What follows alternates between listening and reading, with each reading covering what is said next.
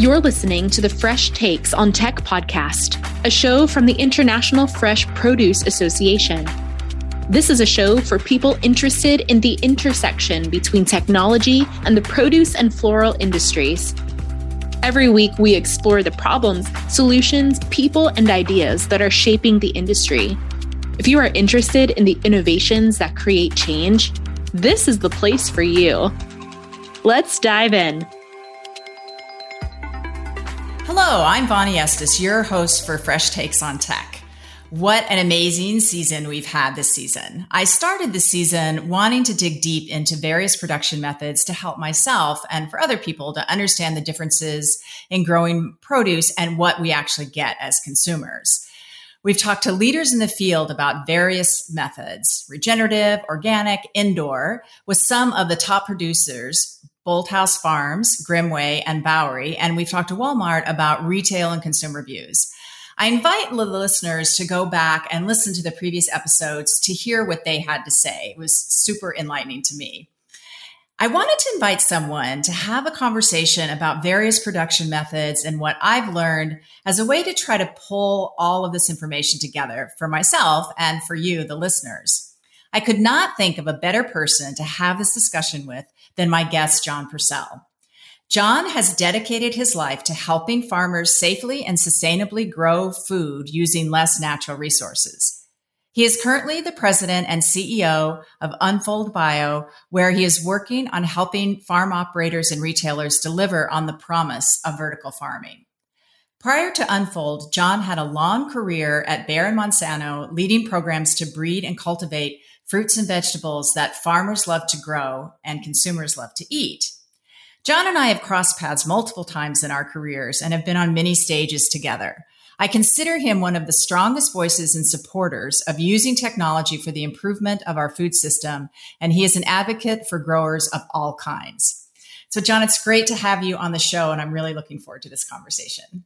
Oh, Bonnie, it's great seeing you again. I always enjoy our conversations. And I have had the chance to listen to some of the previous episodes, and they're outstanding. You got some great perspectives. So thank you so much for the invitation today. Yeah, absolutely.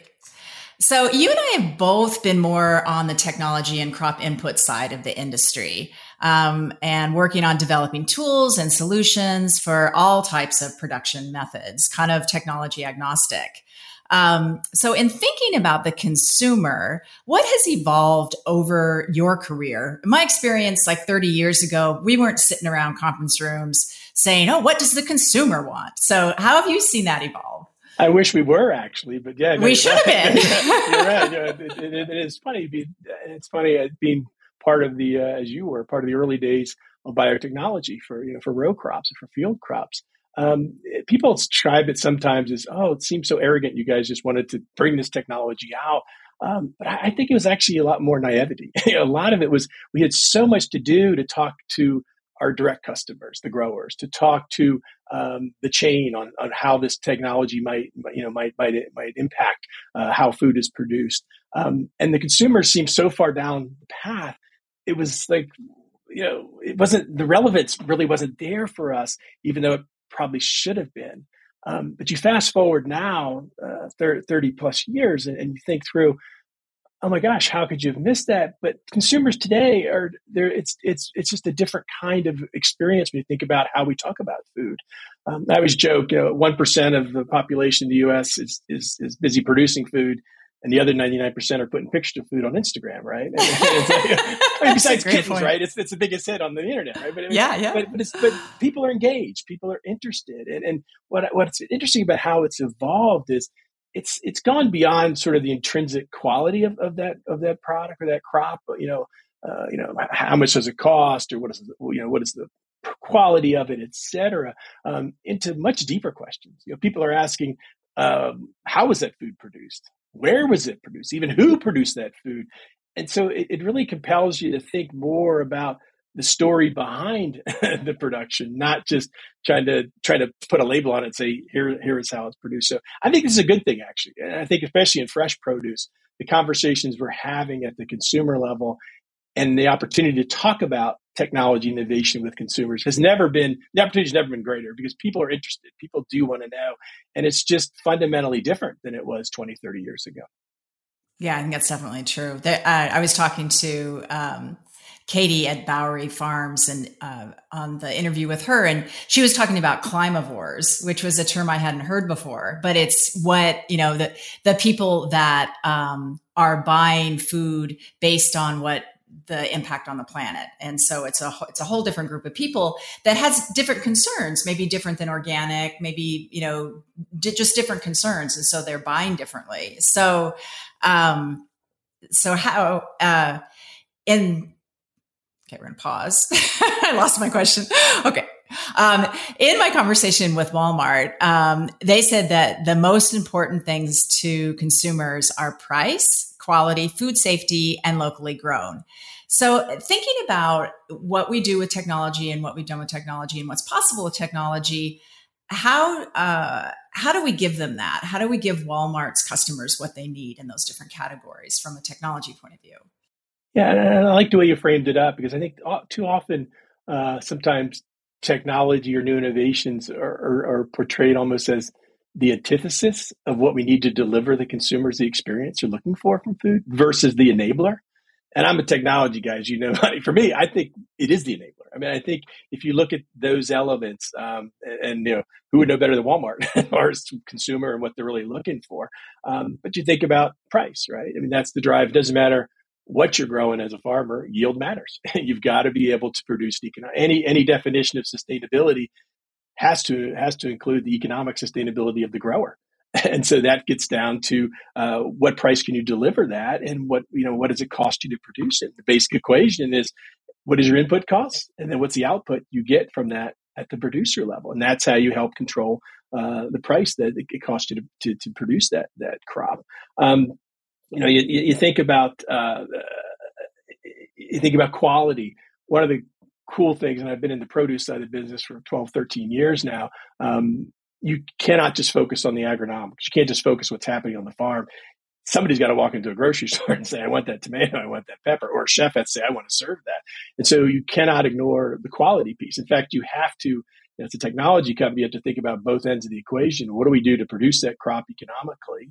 How do we improve yields, agronomics, et cetera? But what are the sensory characteristics? What is it's going to be appealing about that at the consumer level? So from the technology perspective, you're constantly looking at genetics that perform well as far as the economics for the grower, but also are providing the kind of sensory and quality experience the consumer's looking for. From the digital crop management tools, the same thing. There's lots of ways now to think about how you actually can influence those quality characteristics by how you grow the crops. So it's the same deal. You're able to apply it to how do you grow that most economically efficiently, but also how do you provide the kind of quality that the consumer is looking for. So for me, I think local is another great example. If you don't have varieties that can actually be grown in that local environment, if you don't have the genetics that support that production in the local environment, you're never going to have local production. So I think what's cool is we're having opportunities now to talk about how technology and innovation actually does enable what the consumer is looking for. And that's a good thing for all of us, to have real upfront conversations about technology and about how, no, if this is what you're looking for, technology can help provide that. Innovations can help provide the kind of experience you're looking at the consumer level.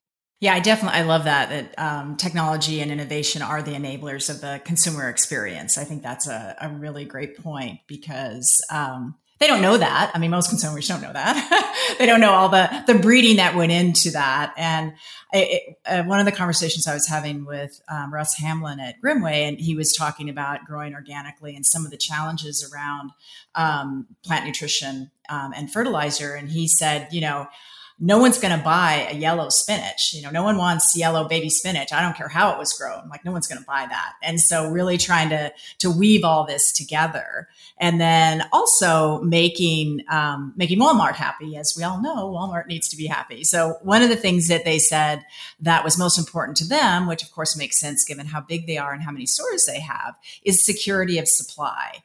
And I think that's been, I've talked to a number of people who have gone to Walmart with a new product and said, I put up this greenhouse and I'm growing, I actually did this myself. I was working with a group of people. We were trying to grow off-season strawberries in a greenhouse in New Mexico.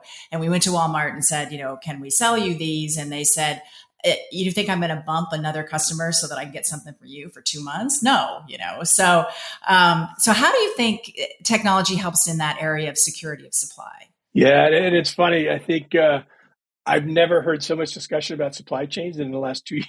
Yeah, exactly. I think all of us as consumers, even if you're not in the food and ag business, realize supply chain is a major issue when we've seen what we've seen over the last 2+ years. So, I think, and Walmart, of course, any retailer, but especially retailer the size of Walmart, supply chain is king. I mean, you have to have that security of it. And the way I think about it is, what can technology do to de-risk your supply chain? Because there's enough risk just inherent in any supply chain, especially when you're talking about fresh, where you literally are trying to get it from point A to point B in a timely way and deliver it to the consumer while it's still fresh, it tastes great, and all that. So, I think about what can technology do. Part of it is, if you think about the challenges or the risks that are presented to a supply chain. Let's just talk a minute about open field production or production outdoors. You've got biotic stresses, pest diseases, et cetera. You've got abiotic stresses, on whether it be temperature, water, et cetera. So first of all, when you think about the genetics that you're going to provide, you want to provide the kinds of resistances that prevent loss in the field, right? It's kind of a basic equation on it. Even as you get into greenhouse, et cetera, there's still pressures you need to address there. The second is, on the abiotic stresses, if you can build in genetics that give you the ability to weather some of the extremes of temperature, of water, et cetera, so that you have more resilient genetics that allow you to address that. So I think on those, there are genetic solutions and, frankly, digital crop solutions, the way we're managing crops now to better predict when we're going to have challenges, to think about probes and drones and things that monitor your crops, and how do you monitor your water supply, for example, to make sure you can weather the extremes, et cetera. So I think you combine that genetic package with the digital crop management tools that are there, you're addressing some of the biggest in-field losses around biotic and abiotic stresses. But I think the other trend that's happening, especially in the fresh produce world, this has been going on for a decade plus, is the move toward more protected culture. And this is really critical. I mean, it could be as simple as a net house to keep insects out, but then you go to greenhouses or high-tech glass houses where you're controlling more of the environment. And now with vertical farms, completely indoor, the market we're trying to serve, what you're trying to do there, there's a basic equation that we all talk about in breeding: G by E by M, genotype by environment by management. In the case of open field, you're trying to just have genetics that can basically survive in different environments, and you use management tools to try to help them. But as you go into protected culture, the more you can use M, the management, to control the E, the environment, then you're allowing the genetics to really thrive, and you can really focus your genetics on that year-round quality. So I think that's the other big technology play is let's think about how and where we produce these crops. And if you can use protected culture to control more of the environment, then you're automatically going to reduce some of the pressure on the supply chain because you're not going to have as many losses. So I do think those are all kinds of ways to do that, with the ultimate manifestation on the protected culture is vertical farming, completely indoor, where you really are doing a pretty robust job of controlling all the environmental factors through management because of the way you do it. So I think, combining the tools of genetics, digital crop management to make sure you're dealing with the stresses that crops face, but then actually the move toward indoor agriculture or toward protected culture, whether it be greenhouse, glasshouse, or vertical farms, is a way to de-risk your supply chain. Yeah, I think that's the biggest thing. And in talking to Walmart and other large retailers, is that they are just looking for risk mitigation. And so if they have a vertical farm, which I know is in the plans, close to distribution centers, then even if it's not growing close to a city, if it's growing close to a distribution center of one of these large retailers, then you can have it on a truck and have it in the grocery store, within 24, 72 hours. And so that just makes a huge difference. And so if you do have some kind of a outdoor issue, some kind of disaster from climate, you still are going to be risk mitigating that you're going to get leafy greens in this case, to your store. Do you think, as far as climate change and some of the other issues, do you think it's getting harder in looking at how we mitigate those risks outside? Yeah, I mean, I think hopefully we're overcoming these conversations about is it real. Anybody that's in food ag tells you it's real. I mean, you can't avoid it, and you're seeing pests where you've never seen them before. And on the climactic side, it's really the extremes. It's either the wettest, or it's the driest, or it's the hottest, or it's the coldest. I mean, and it's just those extremes. Right. It's the extremes that really get you, right? And so I do think we're seeing it in pest pressures, disease pressures in places where you wouldn't have to. You're seeing where you used to have wintering, which would really help you knock out some of those things because it's warmer and you're not knocking them down. And like I say, the extremes on the climactic piece is huge as far as water, temperature, et cetera, which again leads you to what can you do to help control the environment through protected culture and other means to do it, because it's not going to go away anytime soon. And, as much as efforts are going on to try to reduce pressures, and a lot of happening in ag too, because ag has an input on it, has an impact on it too. And so, I think, there's a lot of great efforts trying to mitigate how quickly the trends are accelerating. But it's decades. It's not an overnight success. So we got to do everything we can with other technologies to help mitigate it. Yeah, no, I think that makes complete sense. Let's talk a little bit about communicating with consumers, which hasn't, it's not necessarily our job, but we're involved in this whole food supply chain. And now that consumers want to know more, how do you see that consumers are getting their information down the chain from what we're doing in crop inputs and breeding and growing methods? How's that information getting moved back and forth, and what needs to happen there?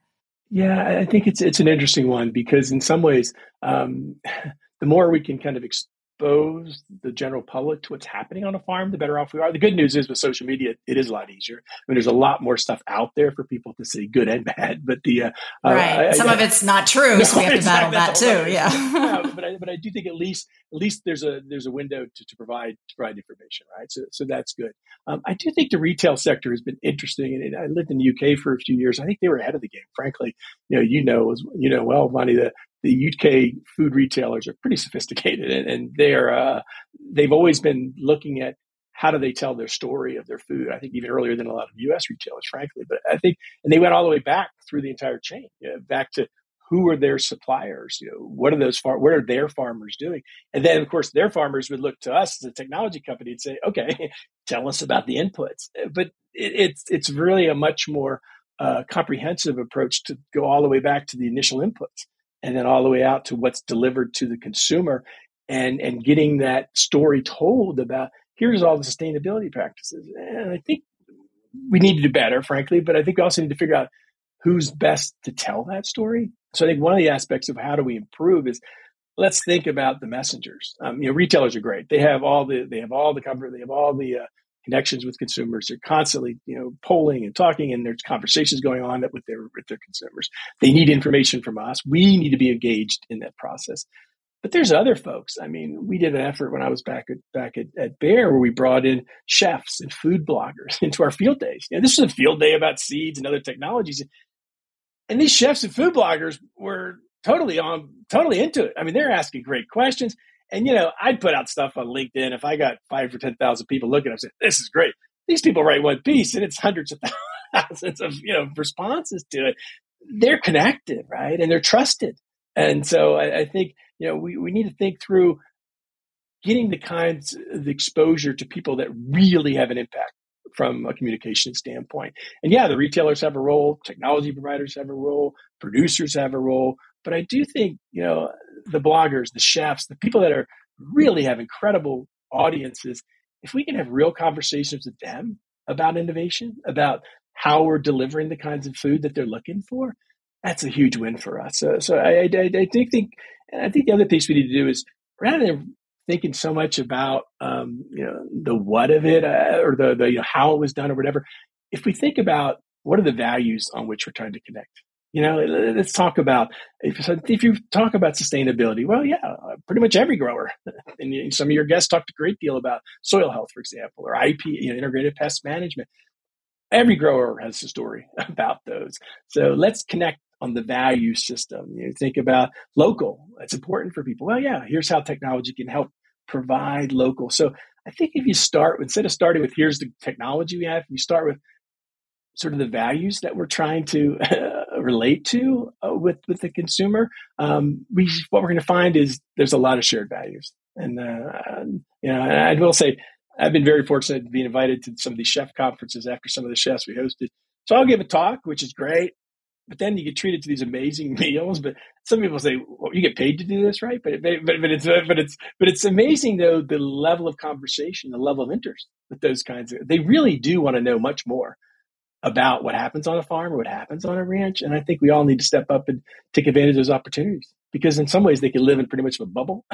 And so trying to get them down to here's what really the challenges a rancher or farmer faces and talk about really what happens on a farm is good for them and good for us. Yeah, I think in food service, it's kind of interesting. I hadn't done much work in food service before I started working for the International Fresh Produce Association, but just you have a lot more room on a menu to kind of talk about how something was grown than you do on a label in a grocery store when someone's trying to get something for dinner and get home. So I think there's a lot of opportunity to tell some of those stories through food service, and especially, in some of the nicer restaurants, to kind of educate people a little bit about what's going on. Oh no, absolutely. Absolutely. And like I said, I think there's a receptive audience. They really do have a lot of intrinsic interest in what happens on a farm. Yeah, definitely. I've been working in the last year, well, longer than that, but recently with IFPA and just looking at gene editing and how do we communicate and how do we talk about it and how do we talk about it to consumers. And, I know Bayer and a lot of other companies have done many consumer surveys and just trying to understand. And I think, there was a podcast that came out recently with Tom Adams from Pairwise on 1A. And so it was a consumer, it wasn't for the industry, it was a consumer type podcast. And what was interesting in the way that he was talking about gene editing was it's always non-apologetic for the technology, but here, listen to the benefits. Here's all the benefits. Here's what we can do with this technology that makes food more nutritious, more convenient, more tasty, less food waste. And so let's just focus on the benefits. And I think with some of these technologies, it's kind of finding our Impossible Foods moment, where it's like, we don't care about the technology. We just love what you're delivering. And so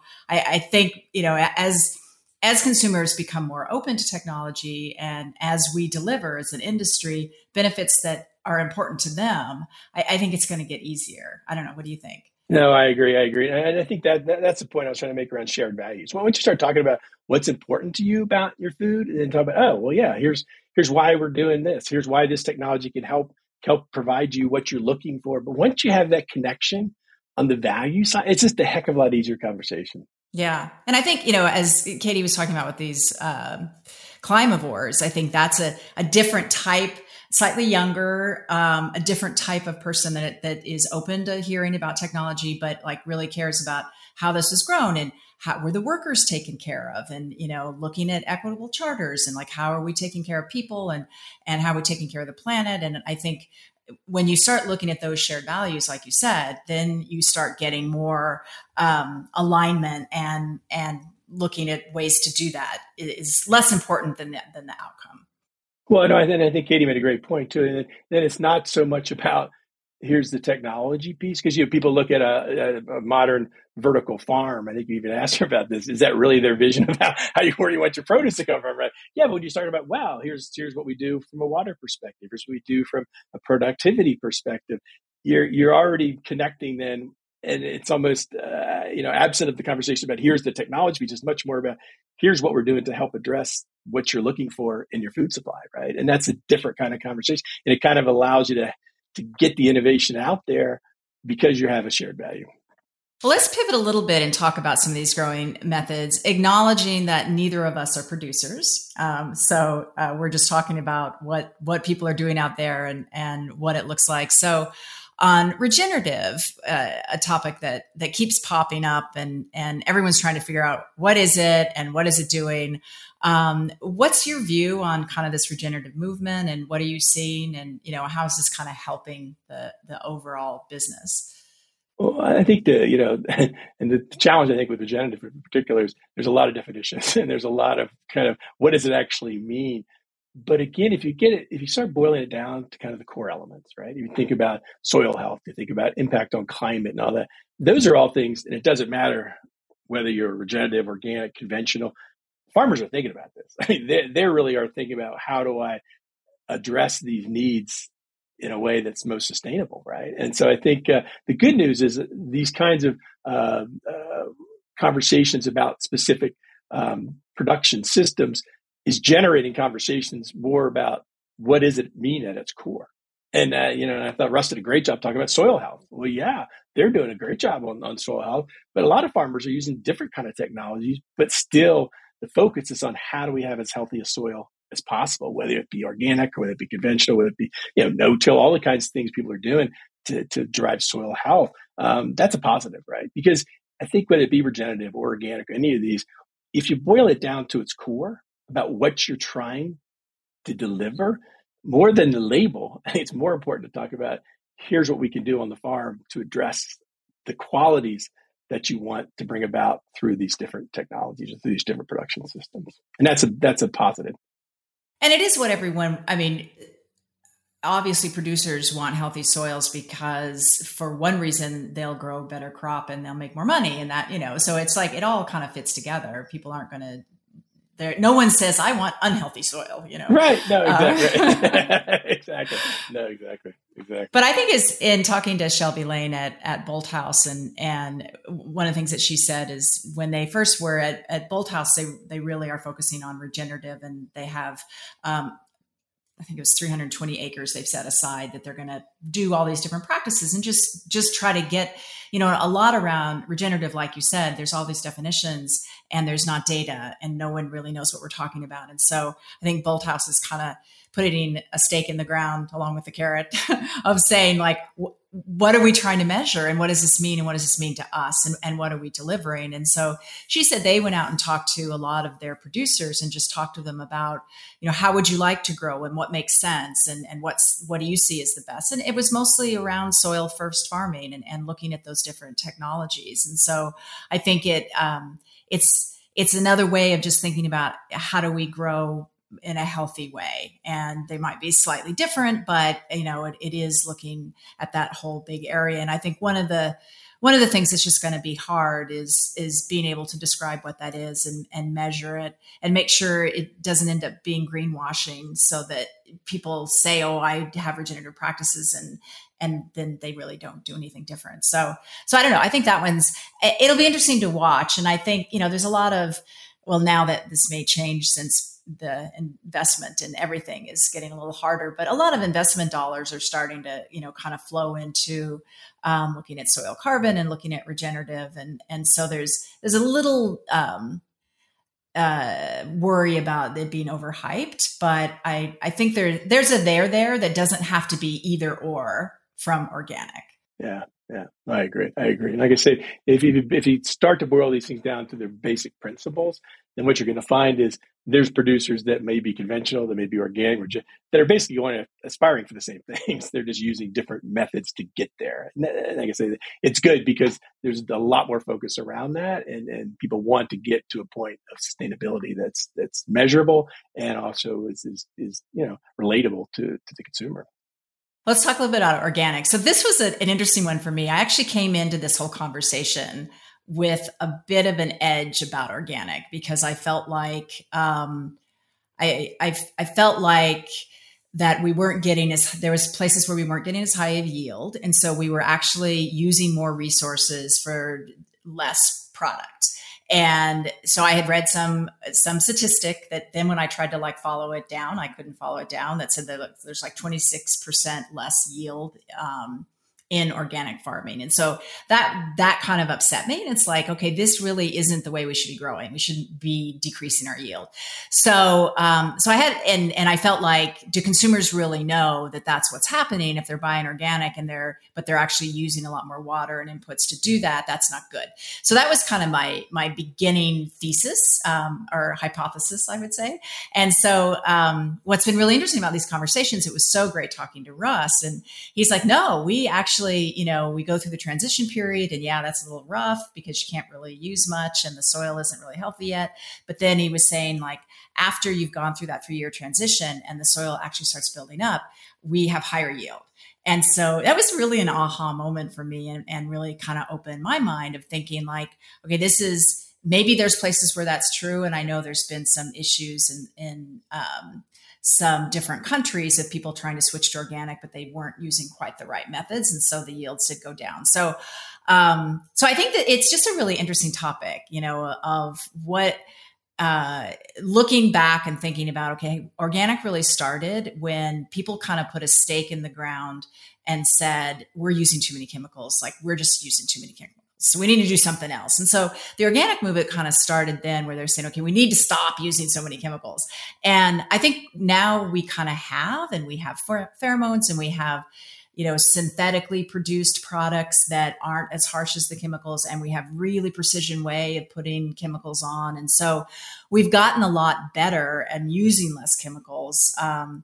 So I don't know, that's just a lot of thoughts swirling in my head, but I'd love to hear you talk a little bit about, kind of what you see in technology and around organic.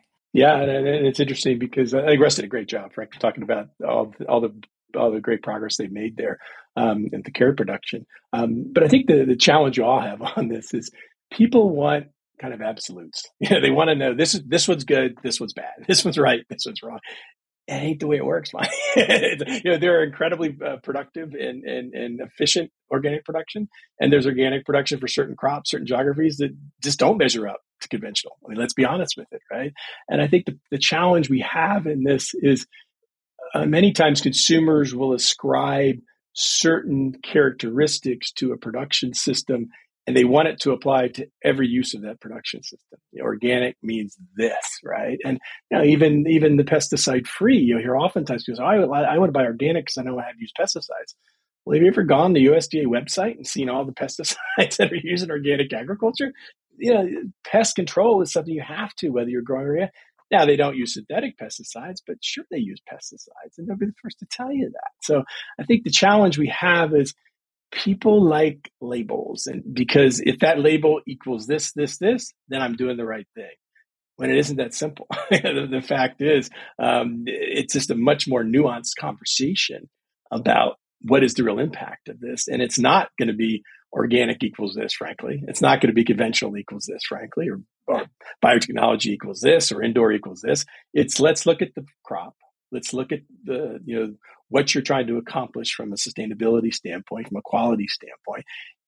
And let's have a conversation about where and how that food was produced without getting so hung up on the labels. Because I do think, but the challenge we have is, how do you have that conversation with billions of consumers with literally millions of farms? So you can't. It's just a very big challenge for us. Is people like that kind of easy code that tells them I'm doing the right thing, because they want food produced the way they want it. So it's just a much more nuanced conversation. And the fact is, what people are going to find is there's great examples of very sustainable operations that are conventional, great operations that are sustainable, that are organic, that are regenerative, et cetera. But you can't rely on that label. What that label tells you is this is the tool that was employed. It doesn't necessarily tell you that that translates into all of these impacts down the road. It may or may not, but it does tell you at least here's the production system that was employed. If organic, it's very structured, and other things are labeled as well on how how that crop was grown. But it's not the end all. But that's the challenge we have. People want a simple answer, and it isn't simple. Sorry, not to cloud you. Not to cloud your thinking, Bonnie, but that's the honest truth, right? Yeah, no, it's so complicated. And I think, a lot of people will talk about regenerative and say, well, we're looking at regenerative and it's more outcomes focused, not prescription focused. But I think, organic, you gotta love the origin of the organic movement and what it's done. It's been incredibly successful. But you think about what Russ talked about, right? And what he talked about, soil health, IPM. I'm an insect guy. IPM has been a hallmark of every kind of production system. The more tools, and the same thing with weed management. The more tools you can bring in, and the digital world has been great because that's allowed us to really optimize those tools. You talked about some of the precision sprays that are happening now. The higher efficiencies we have and higher specificity we have on things. It's a different world than it was 30 or 40 years ago, which is great. But it gets down to the principles. My dad was a carpenter. He always said, "Don't leave leave for a job unless you have all the tools in the toolbox. And that's what IPM is, right? It literally is use all the tools at your disposal to have an integrated approach to controlling pests, for example.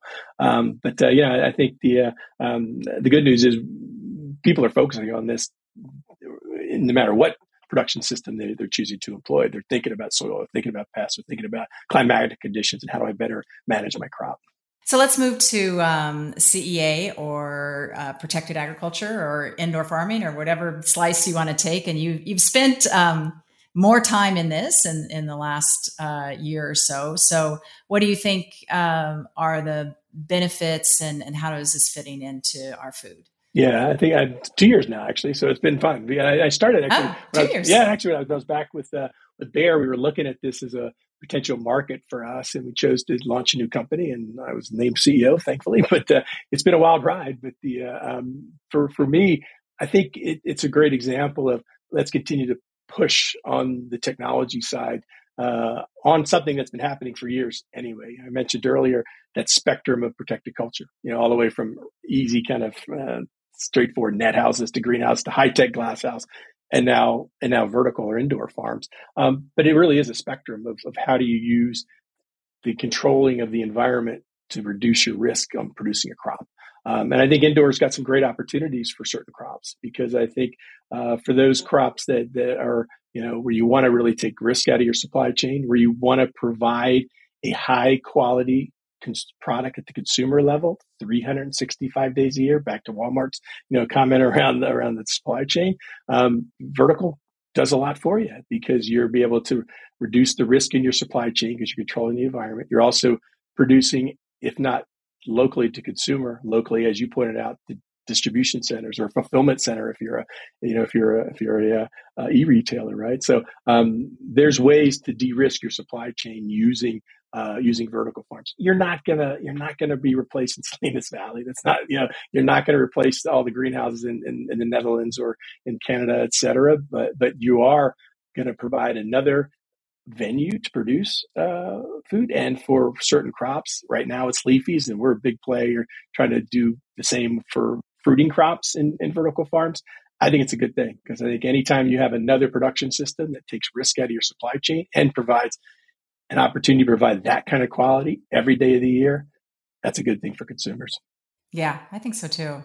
I think one of the things that I have people ask me all the time, like, where do you think this industry is going to go as far as vertical farming? And I think it is, like you said, it's another means of production. And so I think possibly as we move forward, there's not going to be this bright line between indoor farmers and outdoor farmers. I think people are going to be farmers, and they're going to, you look at people like Taylor Farms that are already saying, I need to mitigate my risk. I need to be involved in this. And so I think we're going to start seeing that it's people have different ways to produce as producers, and they're going to want to reduce their risks. And I think in California, as we have more issues with water, you might want to have an indoor farm just to make sure that you're going to be able to produce your crops. So I think that bright line, besides the highly funded top 5 or 10 indoor farms, I think as we move forward, it might just be, this is the way we produce food. I don't know. What do you think?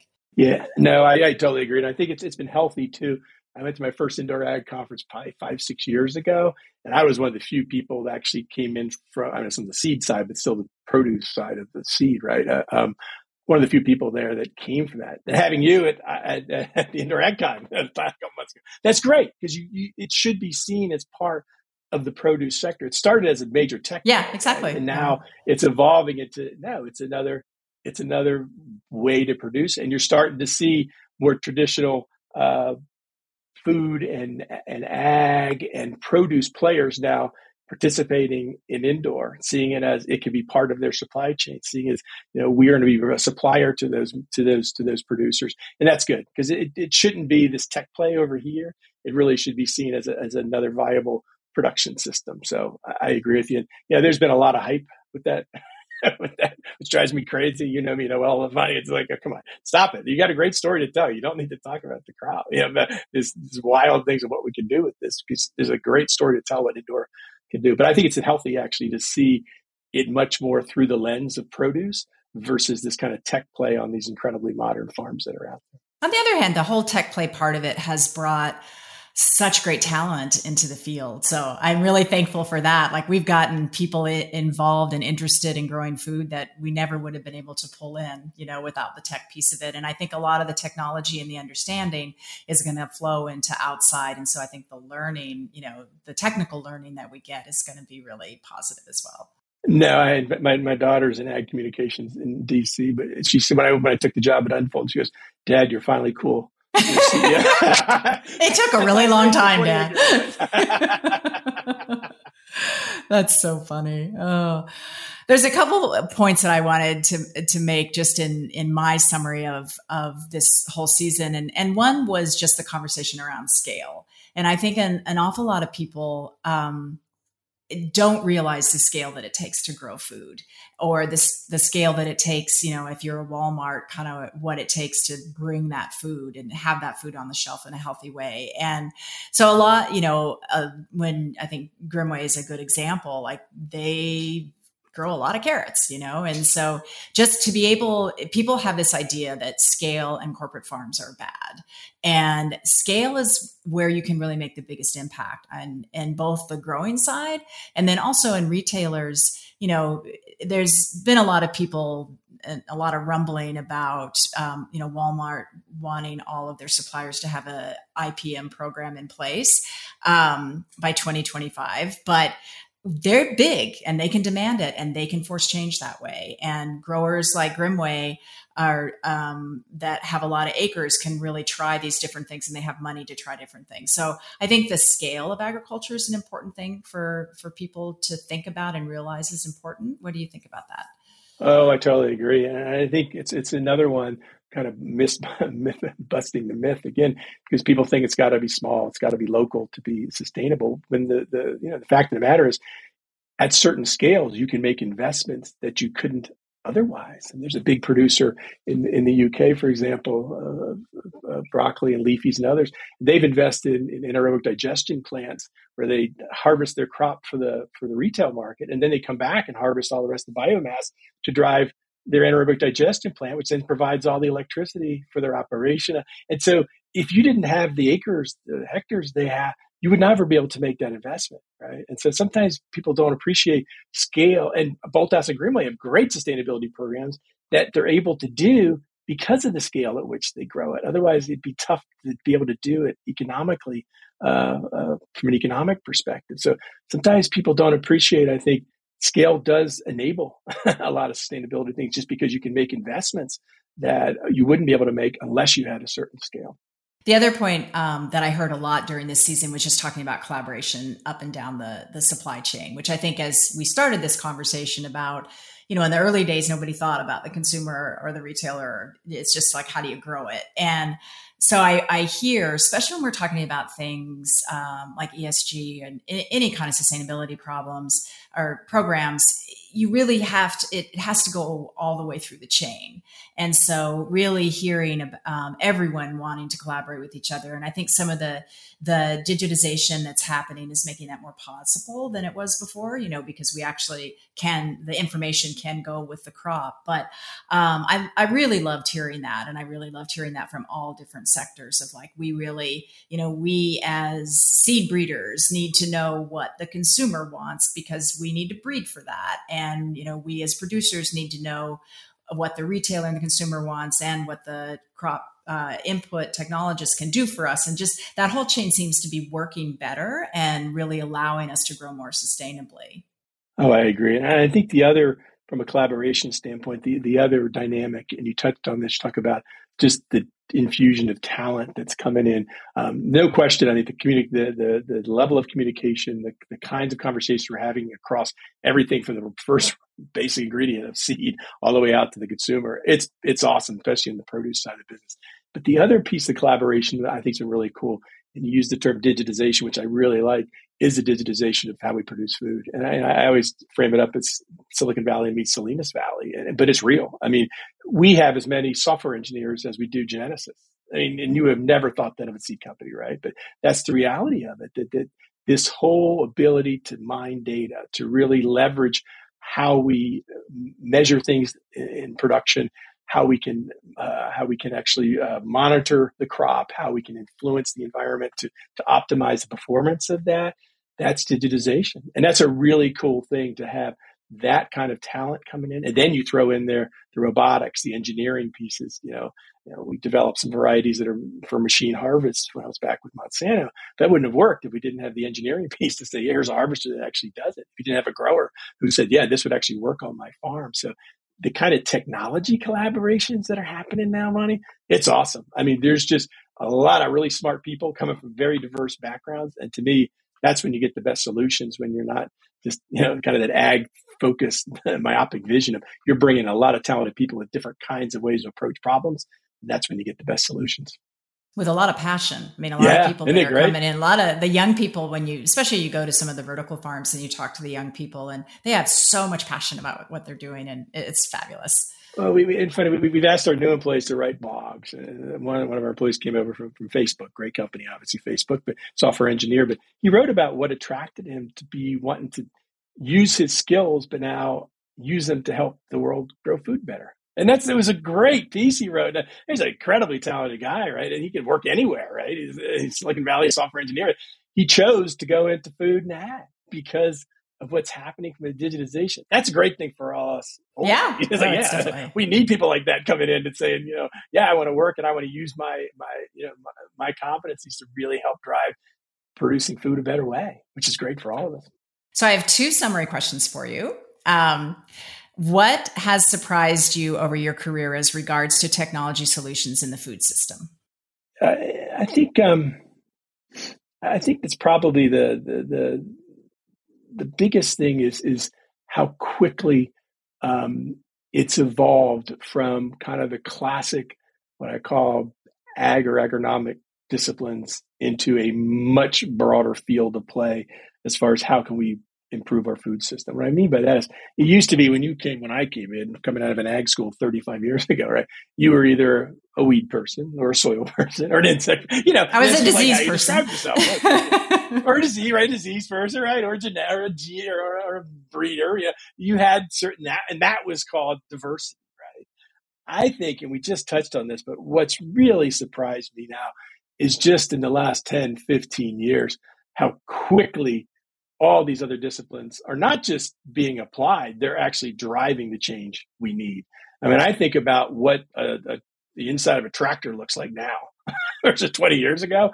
Oh my gosh. I mean, it's not your grandfather or grandmother's tractor. That's for darn sure. I mean, it's, you've got pads plugged in, you've got inputs coming in, you've got probes, you've got drones, you've got, but that's really cool. I mean, to me, it's really cool just how quickly this is accelerated from kind of the traditional biology, chemistry, soil, all the kind of traditional disciplines that used to be thought of as a multidisciplinary team to now a much broader field of play with incredible talent coming in. But that's a good thing for all of us. I mean, everything's been digitized. Our whole lives have been digitized. But boy, food and ag has really taken a hold of this. And the other thing that surprised me is the level of investment. I mean, I was talking to some folks in the investment world, and they said, well, food is important. I say, I get it. But just, for all of us been around for a while, to see some of the plays that are out there as far as capital flowing into this, it's great because that'll, no question, innovation, money helps. And so it definitely is driving it. So to me, it's the rate of infusion of these new technologies. And secondly, just the capital flow that's gone into this to really change the way we're thinking about new tools and new innovations for our food and ag. Great. So this may be the same answer, but given kind of the times that we live in, what gives you hope about our industry? And I've always said this about food and agriculture, and we talked about collaborations and partnerships. It's more than that, though. And it's funny, when my daughter wanted to go into it, I said, one of the things I want you to appreciate is food and ag loves to solve big problems. We don't shy away from thinking about some fundamental issues facing the world, and how do we all come together.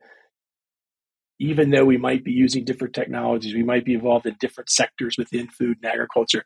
That spirit of we can solve this, we can bring the right people together, and we're all going to focus on the big stuff and thinking about how do we solve them.